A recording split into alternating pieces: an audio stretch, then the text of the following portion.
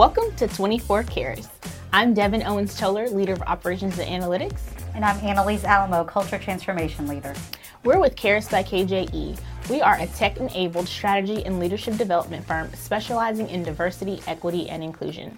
Today, we're here with Lenore Marquez, CEO of Los Barrios Unidos Community Clinic. LBU has 4 locations in the heart of South Dallas, specializing in working with underserved communities. Thanks for joining us today, Lenore. Yes, welcome, Lenore. Thank you. I'm really happy to be here. We're excited to have you. Yes. Today, we're talking all things DEI and healthcare, right? So we're going to jump right on in. So LBU started in West Dallas in 1971 in a portable building to serve disenfranchised populations, not receiving economic and social services due to language barriers and cultural differences. How has LBU expanded the population you serve today? Well, Los Barrios Unidos Community Clinic was founded by the residents of the community. It was West Dallas. We were founded in West Dallas, and the residents of that area were not getting their needs met at the existing healthcare infrastructure.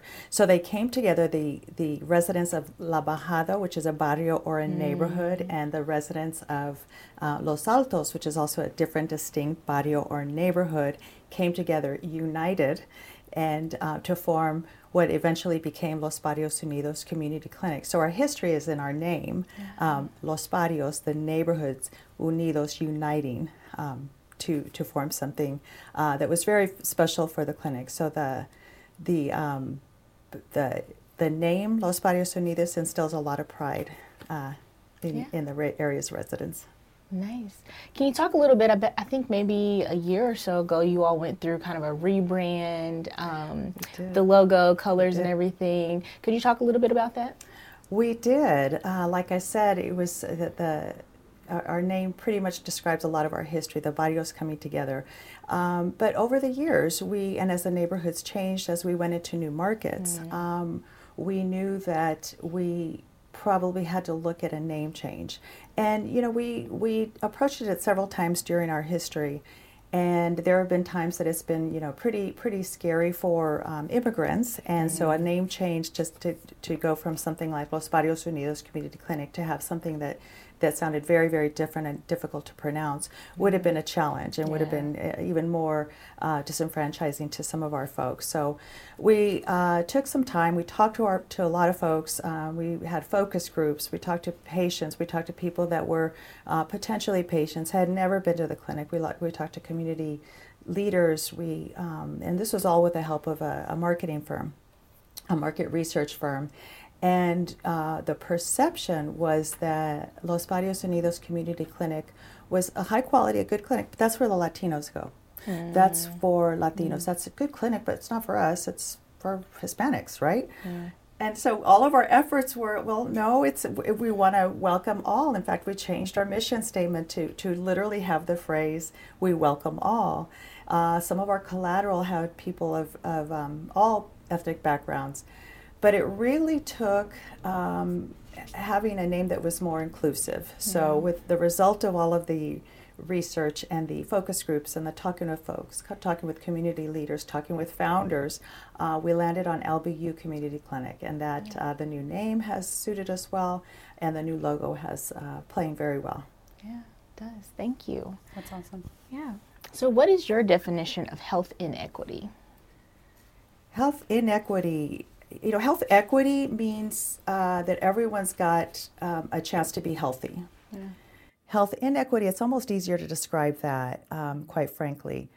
When you think of inequity, you think of how different certain populations are.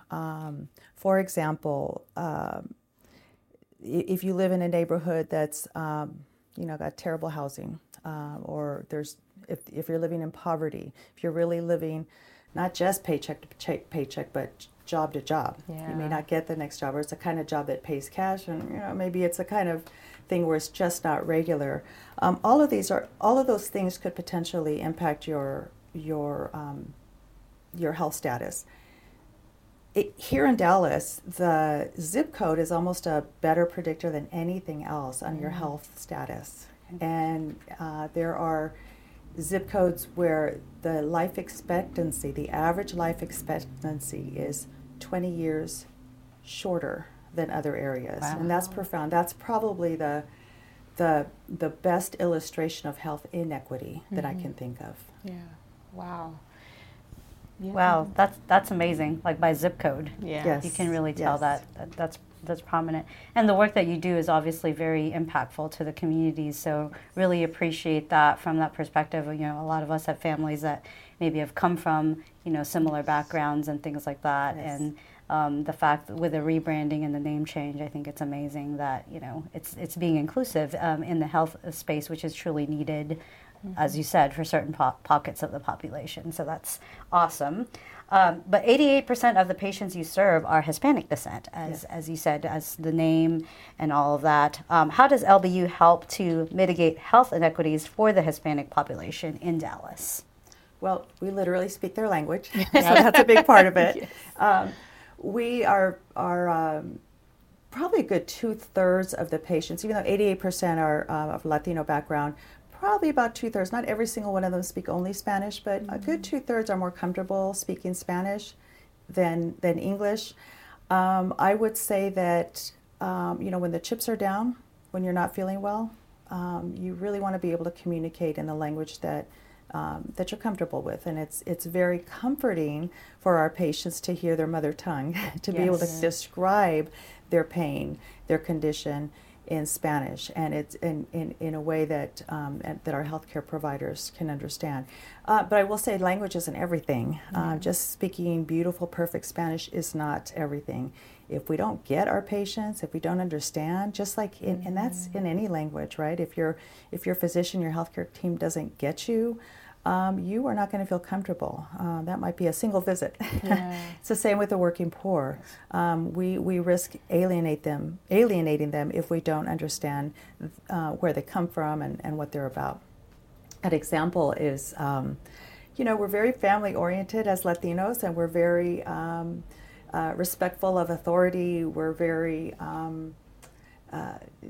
we want to kind of know a little bit about the doctor. The doctor may not sometimes feel comfortable talking about themselves, but sometimes it helps when we enter the room. For example, when the healthcare team enters the room, whether it's a physician or the nurse, just say some niceties. Buenos dias, ¿cómo estás? How's your mom?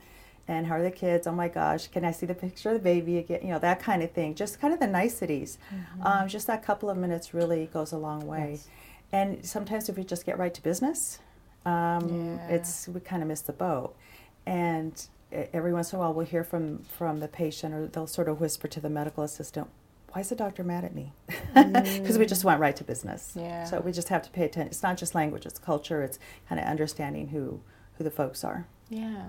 So how do the staff and physicians kind of balance that relationship building aspect that is needed given the communities that you all do serve, but then I guess maybe the volume and the hustle and bustle of like clinic life?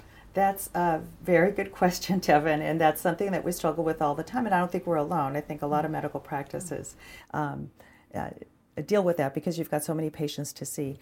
It doesn't take long, though. I mean, if the patient, if your customer knows that you care about them, and how do they know they care? Because you're making good eye contact, you're positioning your body in a way that is welcoming and not intimidating. You're asking about their family and that kind of thing. So there are certain things that transcend all cultures and respect and the common decencies, some nice things, that those are the kinds of things that we're going to have to do. It doesn't take long. Yeah, and I know that as we work together too in our partnership, we emphasize care a lot, which is what we do at CARES, is we care.